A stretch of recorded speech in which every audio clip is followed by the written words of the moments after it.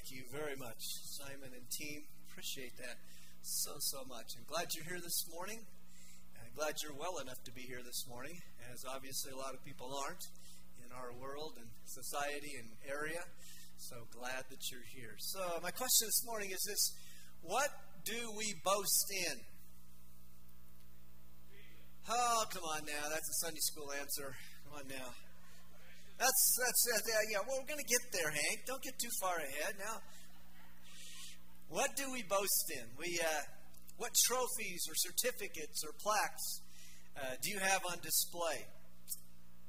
You know from previous sermons that I've shared with you that I have a sad face now. I have no ribbons from my field day competitions in elementary school. You know that, yeah? But I do have to say, you made up with that for all the first place ribbons you gave me on my 20th anniversary. First place, all the wonderful messages you wrote to me just a couple months ago. Thank you so much for that. Still doesn't make up for all the times I didn't win anything in elementary school. But that was so kind of you to do that. And why, the messages you wrote and cared for, they were just amazing. So thank you so much for doing that. Now I have some other boasts among you today. When I was in elementary school, I think I was 11, my Little League baseball team in the Southeast Denver Little League, we won the championship. And probably no thanks to me, I think that was maybe when I got glasses, and it made it a lot easier to try to catch the fly balls in right field, okay? I always wondered why they went over my head, because I couldn't see them. But we did win, and I got about a 3-inch trophy. I don't know, it might have been 2 inches. And I remember it was the first year of Southeast Denver Little League. And so I remember we had a banquet, or it was a picnic, and they were giving out the awards. And so as the league director was talking about me, he kind of introduced each of the players on our team. He mentioned that he had recognized that I was a very good bunter. And I was a very good bunter. Of course, as you know, 4'2" or whatever, and probably couldn't hit the ball anyway. But no, I was a very, very good bunter. But then in one of those Charlie Brown moments, he calls me up to get it, and he introduces me by the other Scott on the team, Scott Miller. Like, what? I'm Scott Bailey, and he didn't pick up on it somehow. But I got, Scott Miller got the praise for being a really good bunter, but it really was Scott Bailey. It was a Charlie Brown moment, one of those moments you just can't hardly believe that really took place. So our team was the Golden Cream Donuts Mets. Golden Cream is a bakery in Denver, and they sponsored our team, and we were the Mets. I still have that hat, and my dad was a coach, and I really appreciated that. I do have the 2 golf balls. I should have brought them today. Not that mean anything to you. I do have the 2 golf balls that I made hole-in-ones with, 1977 up in Denver, and I don't know, 5 or 6 years ago at the Young Life tournament in Canyon City at 4 Mile Ranch. And I still have this in my office because I'm proud of it. That's what I got for getting a hole-in-one. I got a $500 gift card for getting that hole-in-one, and that helped me go to Bosnia to see my missionary son at that time. And so I have that. I'm proud of that. I keep it in my office. It was fun to pick up on that and to get a hole-in-one. I don't know what the odds are. 1 in a million or something like that to get a hole-in-one. So I'm grateful for that. I do have bag tags on my golf bag from playing 2 of the premier courses in the world, Pebble Beach in 1987 and Spyglass Hills, which is right there, the Monterey Peninsula. Got a nice little shot of hole number 18. A couple weeks you'll see the AT&T Pebble Beach Open there, and I had the chance to play that. Had a friend take me there and pay for it. So it was only $125 around then. At $600 around then. I will be going on vacation in a week from Monday, and I will have the opportunity to play Torrey Pines South, which is where the next PGA tournament next week will be at. So I'll be playing that course after the pros play it. I hope they cut the rough for me, because I know I'll be all over the place, not where they're at. But it's fun to kind of brag about that. A chance to play Pebble Beach, sometimes considered the number one course in the world, and Spyglass, number 50 or something like that. So kind of neat to be able to kind of brag on that just a little bit. But probably for me, the best boast I can have is the 4 diplomas I have up on my wall in my office. My graduating from Moody Bible Institute in Chicago, finishing up my bachelor's degree at Western Bible College in Denver, which is now Colorado Christian University. Then graduating from Denver Seminary with my Master of Divinity a few years later, about 10 or 12 years later.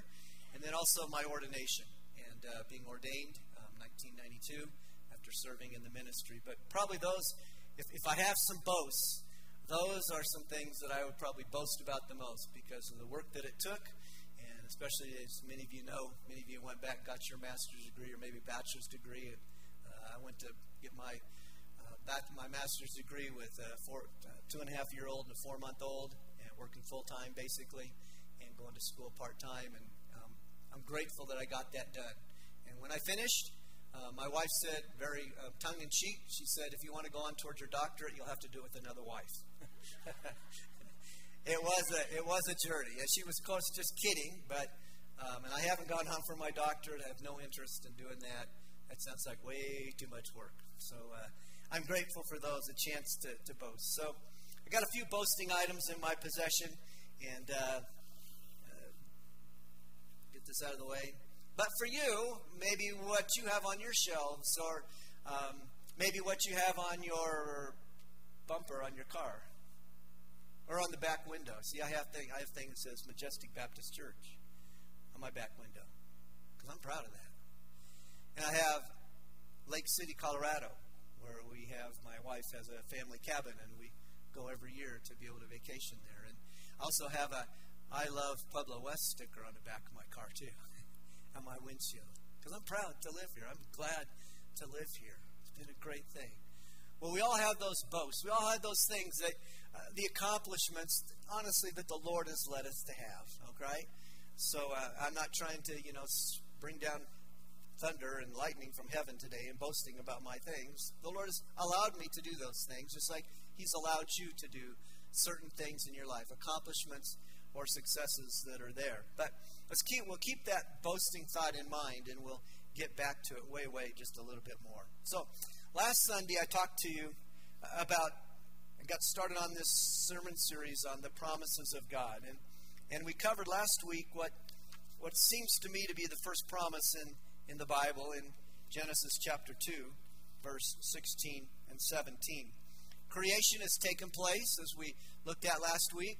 God created Adam and Eve, male and female, in case you didn't hear the sermon last week. His good work and gender, that's what He wants. That's what He's really excited about, and He wants everybody to be all right about that. God has created each one that way for us, as male or female. But then they're in the garden in 2:16 and 17, 15 start there. The Lord God took the man, put him in the Garden of Eden to work it and keep it. And the Lord commanded the man, saying, You may surely eat of every tree of the garden, but the tree of the knowledge of good and evil you shall not eat. For in the day that you eat of it, you shall surely die. It's a promise. It's a promise that God makes. Now, we said last week, we can look at it in the negative. If you do this, then this will happen. You will surely die. But if we looked at it in the positive, as we said last week, if you don't eat of it, then what? You'll live. That's a pretty good thing.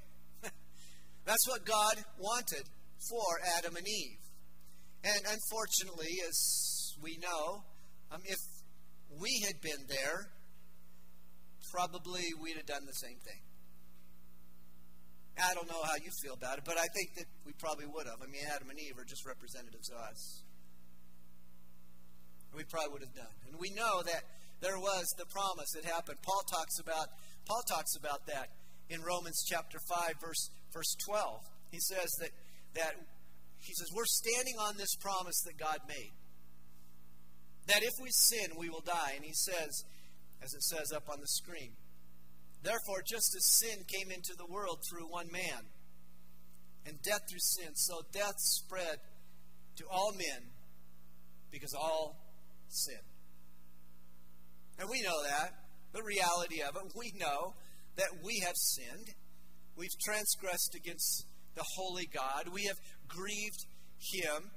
As it says in Ephesians chapter 4:30, do not grieve the Holy Spirit, the one who has sealed you for the day of redemption. Don't grieve Him. We have done that, and Paul just hops on that, and he just says, listen, that was the promise that was made to them, that if they would eat of it, they would surely die. And that promise, guess what? Has come true. Well, just like God to do that, right? Amazing that God would follow through on His promise. He did. And every person, unless God has taken them, every person that has lived has experienced death and walked through the valley of death. Now, let's look at Romans chapter 3. We look at some other promises that are here. We talked about this last week. Now the serpent was more crafty than any other beast of the field that the Lord God had made. He said to the woman, did God actually say, you shall not eat of the tree in the garden? And the woman said to the serpent, we may eat of the fruit of the trees in the garden, but God said, you shall not eat of the fruit of the tree that is in the midst of the garden, neither shall you touch it, lest you die. But the serpent said to the woman, you shall not surely die. For God knows that when you eat of it, your eyes will be opened, and you will be like God, knowing good and evil. So when the woman saw that the tree was good for food, that it was a delight to the eyes, and that the tree was to be desired to make one wise, she took of its fruit and she ate, and she also gave some to her husband who was with her, and he ate. Then the eyes of them were both open, and they knew that they were naked, and they sewed fig leaves together and made themselves loincloths. And they heard the sound of the Lord of God walking in the garden in the cool of day, and the man and his wife hid themselves from the presence of the Lord God among the trees of the garden. But the Lord God called the man and said, where are you? And he said, I heard the sound of you in the garden. I was afraid because I was naked and I hid myself. He said, who told you that you were naked? Have you eaten of the tree which I commanded you not to eat?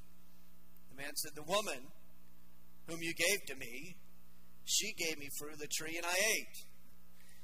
Then the Lord God said to the woman, what is this that you have done? The woman said, the serpent deceived me and I ate.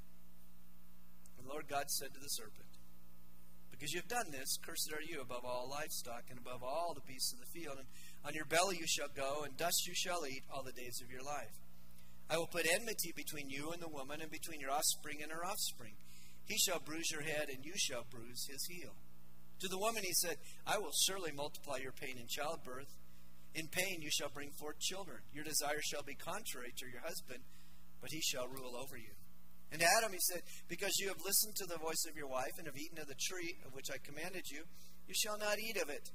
Cursed is the ground because of you. In pain you shall eat of all the days of it all the days of your life. Thorns and thistles it shall bring forth for you, and you shall eat the plants of the field. By the sweat of your face you shall eat bread, till you return to the ground. For out of it you were taken, for you are dust, and to dust you shall return.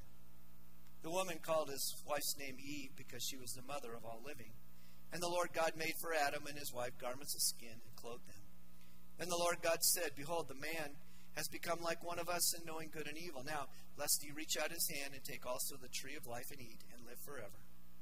Therefore the Lord God sent him out of the Garden of Eden to work the ground from which he was taken.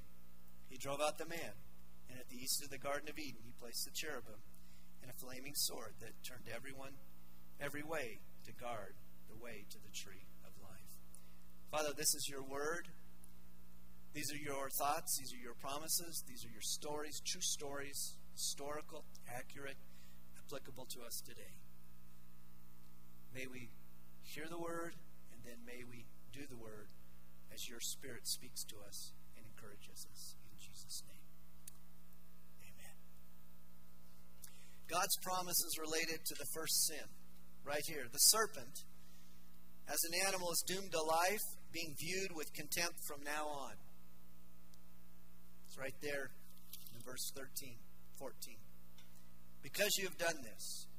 In verse 1, the serpent is identified as being more crafty than any other beast of the field. And then in verse 14, it is identified as being more cursed than any other beast of the field. So it goes from this position to this position in what he has done in deceiving Adam and Eve.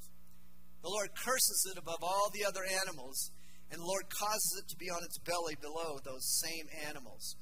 Now, I don't know. We've seen the pictures. Again, I look between the lines. I don't know if the beast, the snake at that point, again, I'm not telling you this is true. I'm just thinking. I'm wondering if the snake at that point did have legs or could rise up in some way.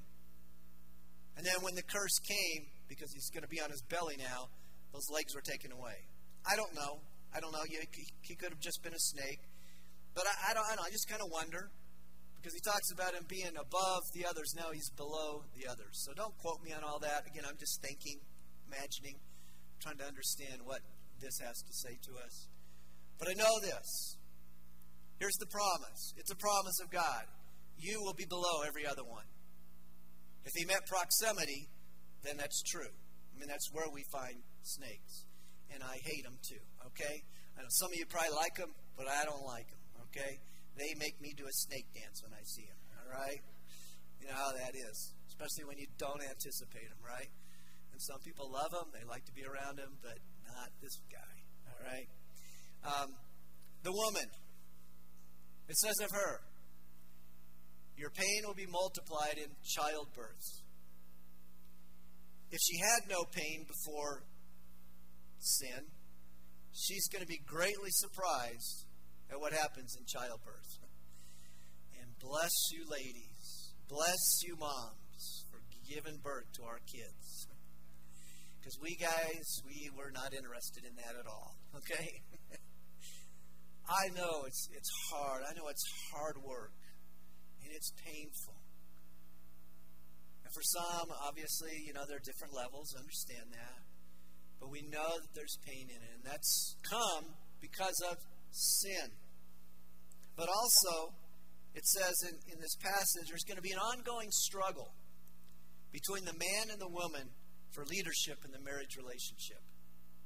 The leadership role of the husband and the complementary relationship between the husband and wife that were ordained before God, before the sin, have now become deeply damaged and distorted by sin.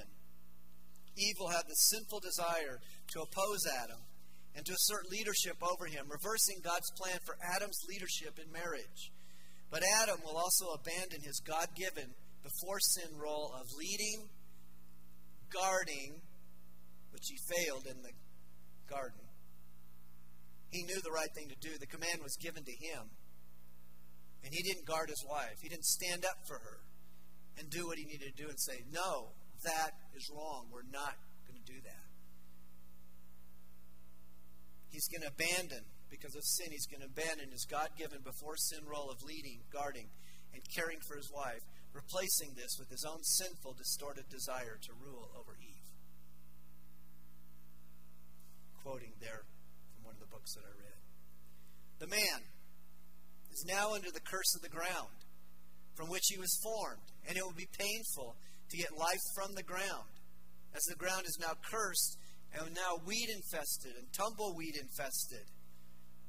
Yeah, by the sweat of hard work that he will eat. And because of the curse, as it finishes up in verse 19, because of the curse of his sin and all that hard work, he will eventually end, his life will eventually end in the valley of death. Till you return to the ground, for out of it you were taken, for you are dust, and to dust you shall return. He's saying, you're going to die. This is now a part of your life. You will die because of your sin. And then in verse 18, we see that the first couple needs some clothes and coverings, and the Lord sends them to Walmart to get some. No. In His grace, in His amazing grace, He provides skins for them as a sign of His love and His care. And his provision of skins tells us that the Lord killed the first animal as a foreshadowing of one, the animal sacrifices in the Mosaic Law for the atonement or covering of sin, and two, of the eventual death of Christ on the cross as the full atonement or forgiveness for sin. Not just atonement, not just covering, but for forgiveness of sin. And lastly, as we read in verses 22 through 24, they and we would never return to Eden again while on this earth in his present state. They got kicked out of Eden. They'll never return to it. It's gone. They can't get back in, and we will never return to what it was or have the opportunity to be a part of what it was. Someday, yes. When God puts it all back together again and he puts the curse down. As it says in Romans 8, the earth groans under the curse that it's in. God someday will redeem all that. And so that we will be able to return to an Eden in a sense, to his good work. But for now, we can't experience it. We can't experience the paradise that was once here. Those are the promises. I mean, it doesn't say promise number 1, promise number 2, promise number 3, promise number 4, but those are the promises. Here's the promises to the serpent, to Satan himself. Here's the promises to the woman. Here's the promises to the man. Here's the promises of the coverings that are there. And here's the promises regarding Eden. They're all promises. They're all there for us. But now let's go back to God's first promise in verse 15. His first promise, as I've titled it, his first promise related to the cross. It's important. Somebody has said many years ago, somebody way wiser than me, it's really important to look at all the firsts in Scripture. What is God setting up? How is he following what he set up for us? And here is the first mention of the cross in chapter 3, verse 15. You look at it and you say, I don't see the cross mentioned there. Let me explain. Someday in the future, as it says, someday in the future, there's going to be a very important, promised offspring of the woman. Can you say, Hank? There we go. Thank you. Can you say Jesus? That's what he's talking about in verse 3, or chapter 3, verse 15. He's talking about Jesus coming, the offspring of a woman. Someday, there's going to be Jesus is going to come. He's going to come in this physical way for us to be a part of our lives. Now, as he talks about the offspring of Satan, he's not talking about the reproductive offspring of Satan. No, he's just talking about his family. The people, the demons that are part of his world when he speaks of the offspring here. But when he speaks of the offspring of the woman, he's talking about the seed, Jesus coming for us in the flesh. God's promise in this passage is that there's going to be enmity between Satan and himself. Enmity, dictionary definition, the extreme ill will or hatred that exists between enemies, the hostility that exists between enemies. And we know that there's enmity. As he says, there's going to be enmity between you and the woman. There's going to be this enmity between mankind. There's going to be this enmity between God and Satan. Don't we know that in Ephesians chapter 6, verse 12? For our struggle is not against what? Flesh and blood. But it's against the rulers, it's against the authorities, it's against the powers, and it's against the spiritual forces in heavenly places. That's not exactly what's on the screen, but those are the parts that are there. And it's the old RAPs. Rulers, authorities, powers, and spiritual forces. One way to remember those four terms, at least in the NIV. There's an enmity that's going on. There's an enmity between God and Satan. There's a fight. There's a battle. There's a war going on. And that's what he's saying in this verse. Is enmity in you and the woman, between your offspring and her offspring, Jesus. There's enmity between the world and Jesus, God himself, and his world and his kingdom. And this offspring, this heavenly offspring, Jesus, it says, will bruise the head of the serpent, the devil, while the serpent, the devil, shall only bruise Jesus' heel. Now, of course, he's speaking figuratively here. Not literally, but figuratively. See, the bruise to Jesus will be minor, while the bruise to Satan will be major. Satan, who has limited knowledge, right?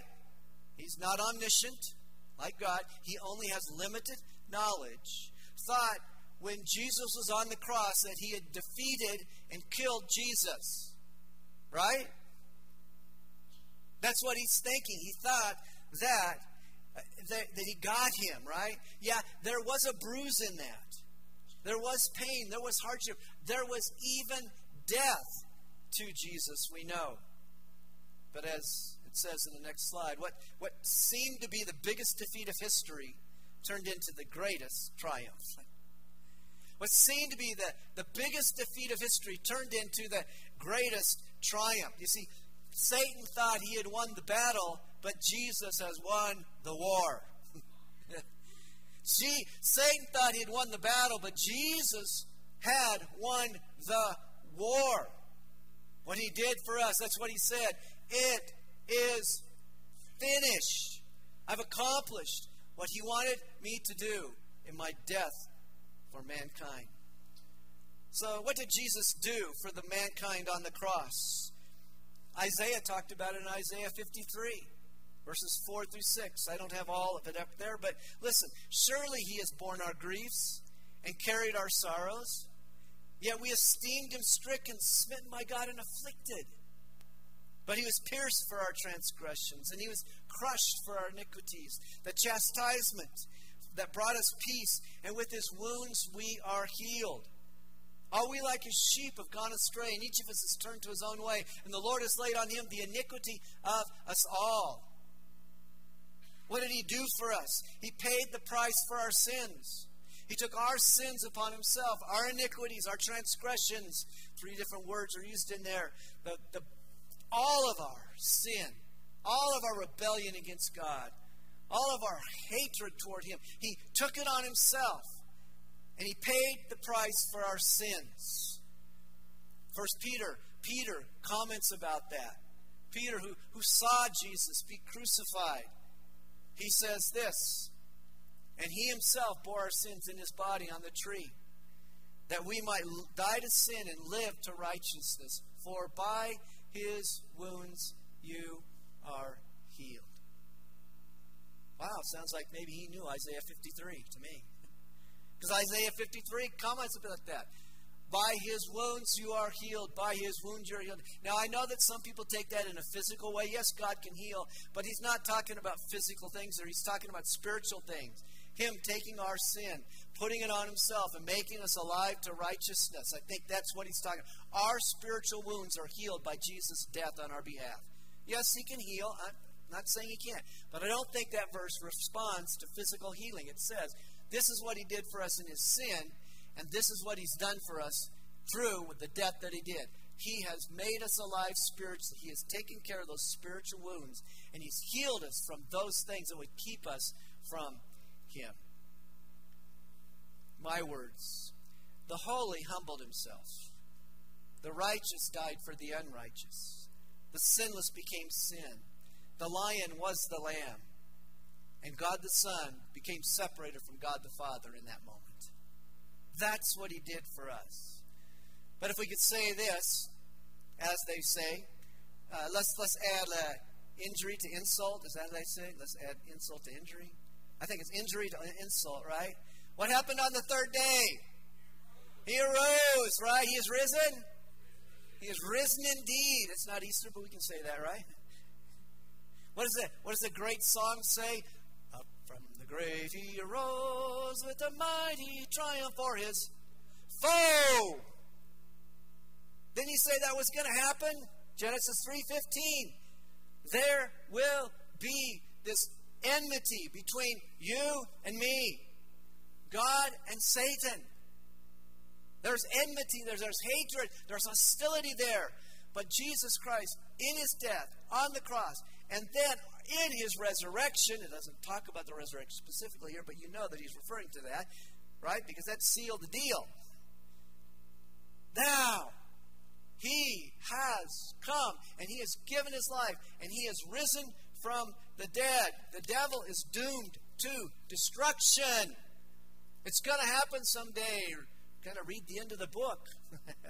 About Revelation 19, Revelation 20, 21. He's doomed to destruction because of the work that Jesus did. I will put enmity between you and the woman, and between your offspring and her offspring, between Jesus, God, and you. And he, Satan, the offspring, Jesus, will bruise your head. He's going to doom you to destruction, but you will only bruise his heel. Yes, there was difficulty, there was hardship in the crucifixion, but Jesus won the war. Jesus won the war in his finished work and then his resurrection from the dead. So we all have accomplishments to boast about. And I don't think it's wrong to rejoice in what the Lord has allowed us to succeed in. Please don't take this as, I'm not a humble person. I'm trying to be humble. These are just things God allowed for me to be a part of. And I think we can rejoice in that. We each have them. I'm not carrying it, just don't carry it to the part that says, I'm proud, but let's rejoice in those things. But those accomplishments are minor compared to what matters. The work of Christ on the cross on our behalf. That's what matters. One author reminds us that the cross is both a sign of Christ's crucifixion and of the faith of Christians. How many of you wear a cross? Yeah. It's valuable. It's important. It's a picture of Christ's crucifixion, of course, but also of the faith of Christians. I kind of like to watch football. I was never big enough to play it.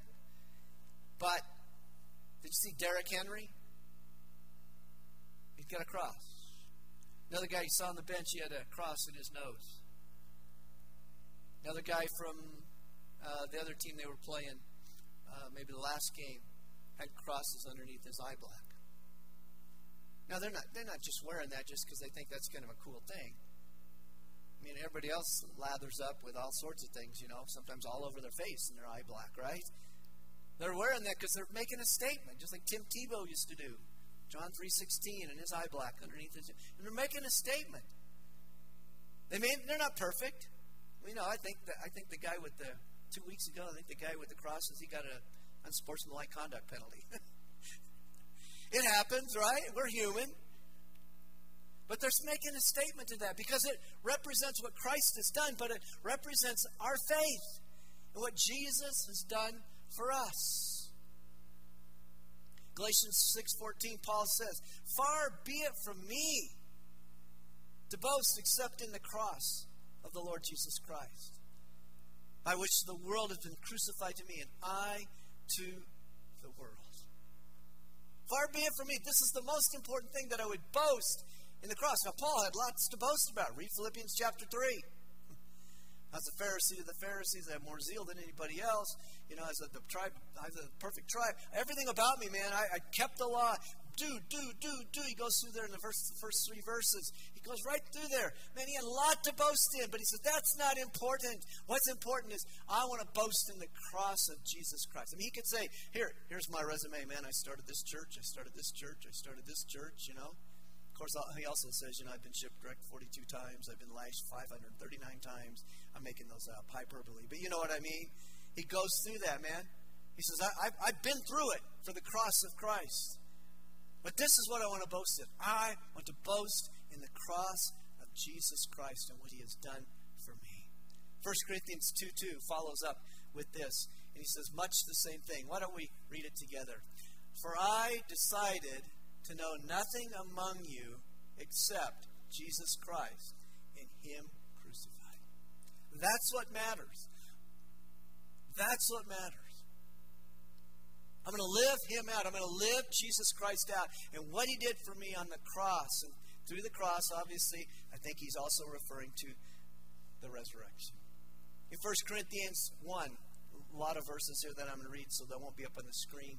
1 Corinthians 1, Paul says, "For Christ did not send me to baptize, but to preach the gospel, the good news of Jesus' done in his death, burial, and resurrection, not with word of eloquent wisdom, lest the cross of Christ be emptied of its power.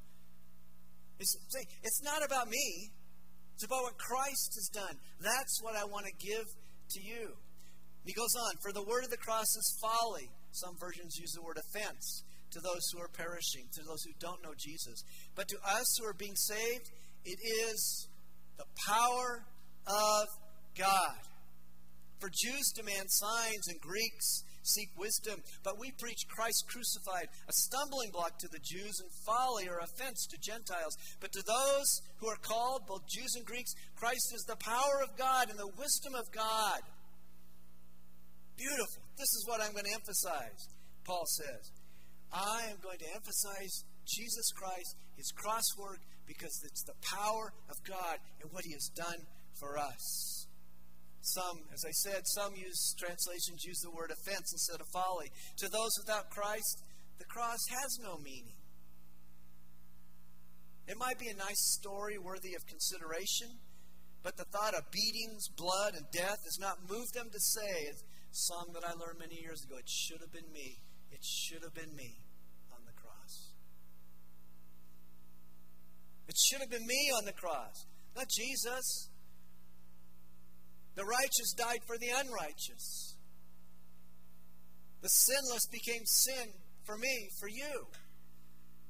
It should have been me. It should have been me on the cross there. Billy Graham goes on to say, he says, the cross is an offense, it's folly. First, because it pictures the condemnation of the world. Because the cross says to every one of us that we are sinners. And we don't like to hear that. I mean, if you're saved, it's like, I don't like to hear that. But to the world out there, well, there might be a few people that like to hear that, right? Because they know they're such sinners, right? But to the average people, you say, yeah, you're a sinner, you're a bad sinner. They're going, no, I'm not so bad. Really, I'm pretty good. And most people are. But what does Paul say in Romans chapter 3? None is righteous. No, not one. No one understands. No one seeks God. All have turned aside. Together they have become worthless. No one does good, not even one. Whoa, Paul, lay it on thick, buddy. No, not one. All. None of us seeks God. We only seek God because he puts it within us. He says, I'm drawing you to myself. No one comes to the Father except they get drawn. No one comes to the Son except they're drawn by Jesus, drawn by the Father. He does his work. We don't naturally seek God. We have that bent to go the other way. You may not like that verse, but that's what Paul says under the guidance of the Holy Spirit. That's who we are before Christ. That's why he died on the cross for us, so that we would have the opportunity to seek after him as he does his work in us. Read this illustration. Dr. G. Campbell Morgan was a very famous preacher, came from the England area, came over to the United States, and became a great preacher. Many great sermons. God used him in many powerful ways in the revivalist era. He said early on, as he came to America, he said a lady came up to him and approached him and said to him, Dr. Morgan, the cross is offensive to me. I don't like to hear a preacher talk about it because it is ugly and it is unsightly, and I don't like to hear that sort of thing. And Dr. Morgan, as the story is told, said in his characteristic manner, Madam, I thoroughly agree with you. It is an offense. It is an ugly thing. But the only ugliness in that cross is your sins and my sins. The only ugliness in that cross is your sin and my sin. Because that's why Jesus died. In his body, on the tree, he bore our sins in his body on the tree so that we might die to sin and live to righteousness. For by his wounds you are healed. Secondly, Billy Graham says, the cross defies all notions of us earning our way to heaven. As you've heard me say many times, if Jesus didn't have to come and die on that cross and be the mediator to make it possible to the Father, if he didn't have to do that, he's the biggest fool that ever lived. He's the biggest liar that ever lived. But he had to do that. The only way that we could have a bridge to have salvation, to go from our sinfulness and have his righteousness placed on our account, credited to us, Romans chapter 4, his righteousness placed on our account so that we could have a relationship with the Heavenly Father. Because he had to do that. Somebody sinless had to die for us to make possible the bridge to be with the Father. Hadn't thought about this verse in a long time until I was putting everything together yesterday morning, early afternoon. For by grace are you saved. Through what? Faith. Not of works, right? Not of works. I have it up there. And this is not of your own doing, ESV. It's the gift of God, nor a result of works, so that what? No one may boast. We would. I did good. I mean, people are doing that all the time. I did good. I'm going to go to heaven. I'm a good man. I'm a good man. And probably they are. I'm a good woman. Probably they are. But not good enough to cross the bridge from death to life. Because that's why Jesus came. What are we to boast in? We're to boast in what Christ did for us. The cross work of Jesus Christ and the resurrection on the third day. We boast in that, Paul said. That's what I want people to know about me. This is the most important thing. This is the matter that really matters. This is the main thing. Let's keep the main thing the main thing. So, we kind of wrap it up here. Christ's work on the cross makes him mighty to save. Seems like maybe we sang that song earlier. Christ's work on the cross makes him mighty to save. We need to stand on that promise. Let's stand on that promise. That Christ's work on the cross makes him mighty to save. Here's what he says, given to me many years ago in Moody Bible Institute, the gospel in a nutshell, 1 Corinthians chapter 15.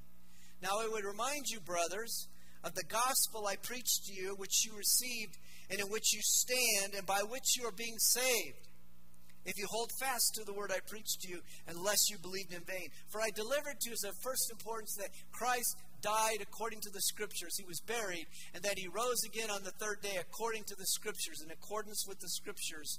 And that he appeared to Cephas, and then to the 12, and then he appeared to more than 500 brothers at a time, most of whom were still alive, though some have fallen asleep. That's the gospel in a nutshell. If you have the opportunity to share Jesus with somebody, just turn to 1 Corinthians 15 and you can explain to them, this is the gospel, that Jesus died according to the Scriptures. It was prophesied he's going to do it. Jesus said he was going to die.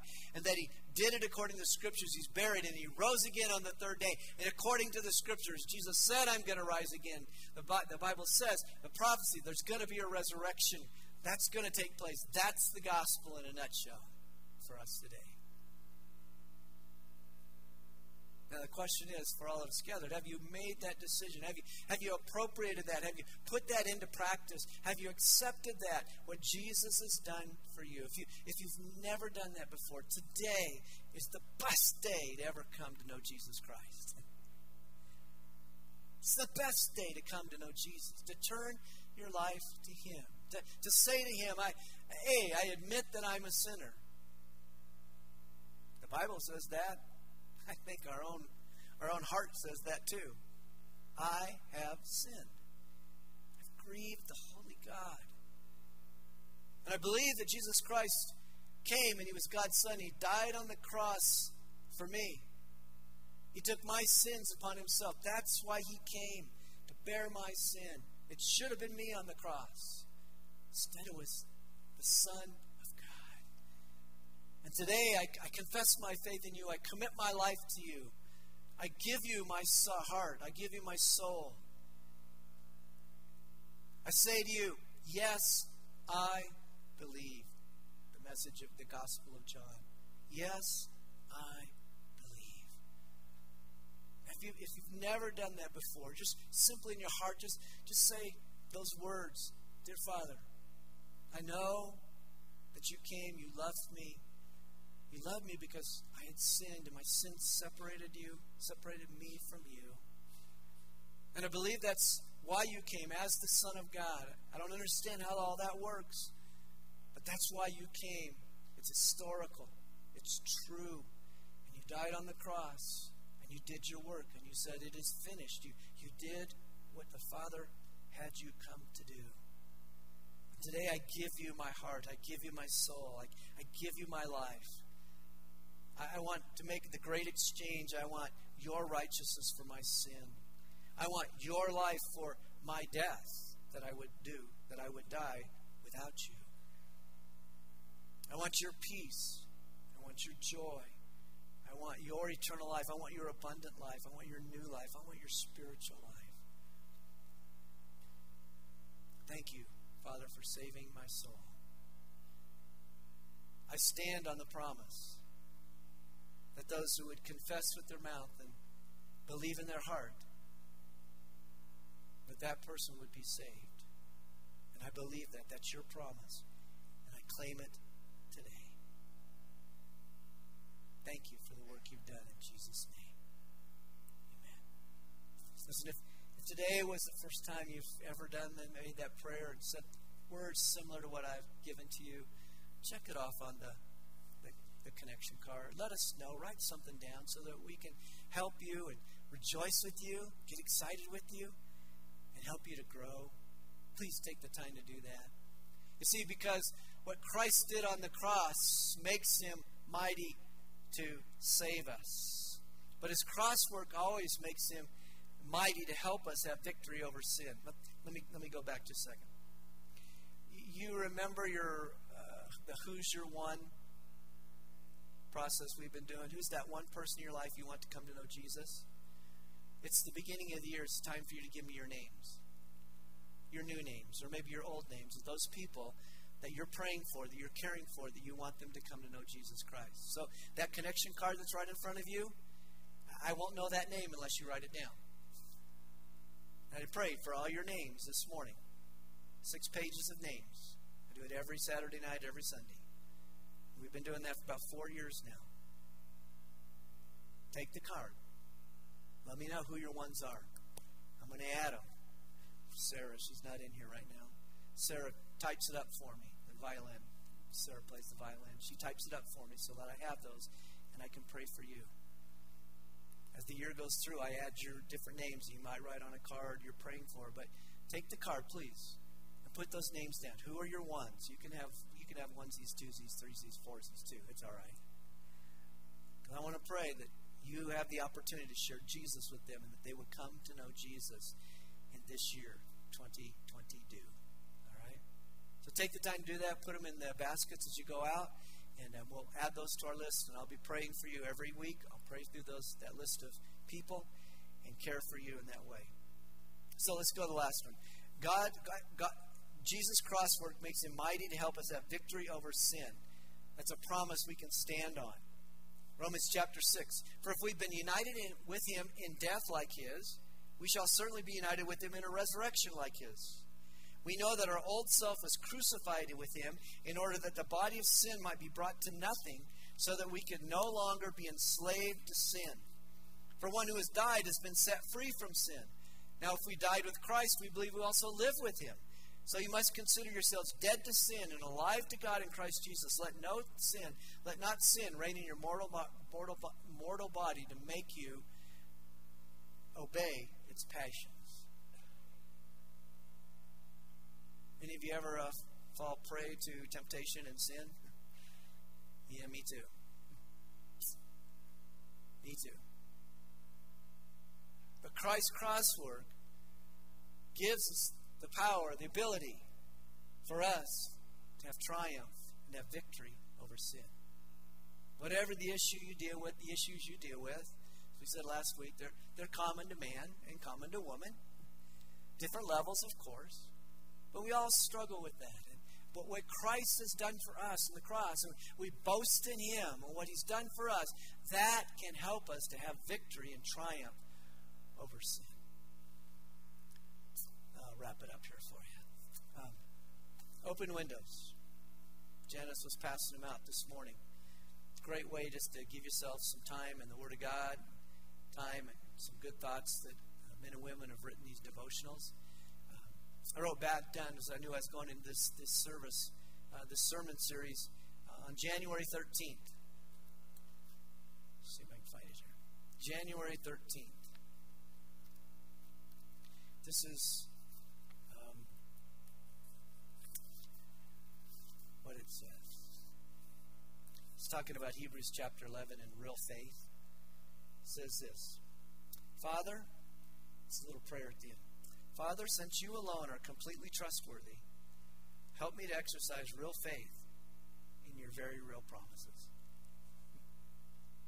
Help me to exercise real faith in your very real promises, because that's what all those people in Hebrews 11 did. By faith, they did these things. Why? Because they knew that this was for them, and they had the promises. And lastly, even in Friday's devotional, the prayer is this. Let's see. Got to get to the right one here.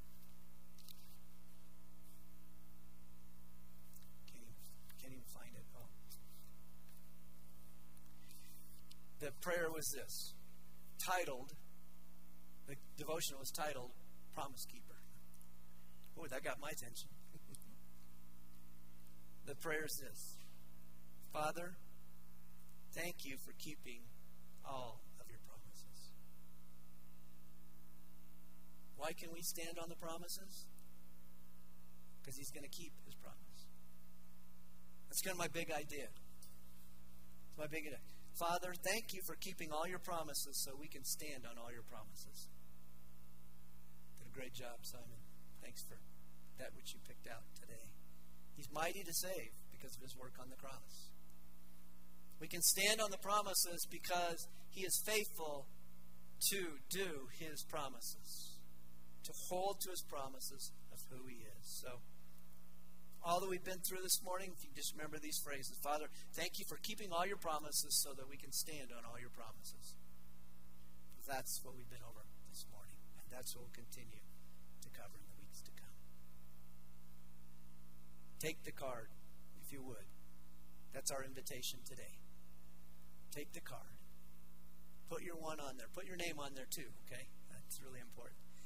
Because I want to pray for you and pray for your ones that they would come to know Jesus Christ. And they could sing and sing with us someday standing on the promises.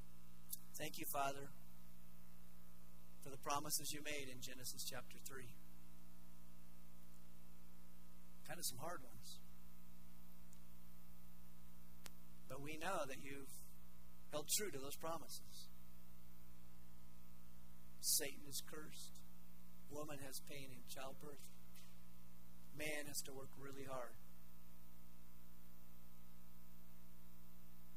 We've been kicked out of Eden. There's going to be enmity. There is enmity between you and the Heavenly Father, or Satan and the Heavenly Father. There's enmity between man and woman, but there's a promise. There's hope. And that you sent your Son, Jesus, the offspring of a woman. And yes, Satan did bruise your heel, but you bruised his head. You won the war. Thank you. We want to boast in that. Boast in the cross and the work of Jesus Christ on our behalf. And it's in His name, His powerful, His mighty, His kind, His generous, His loving name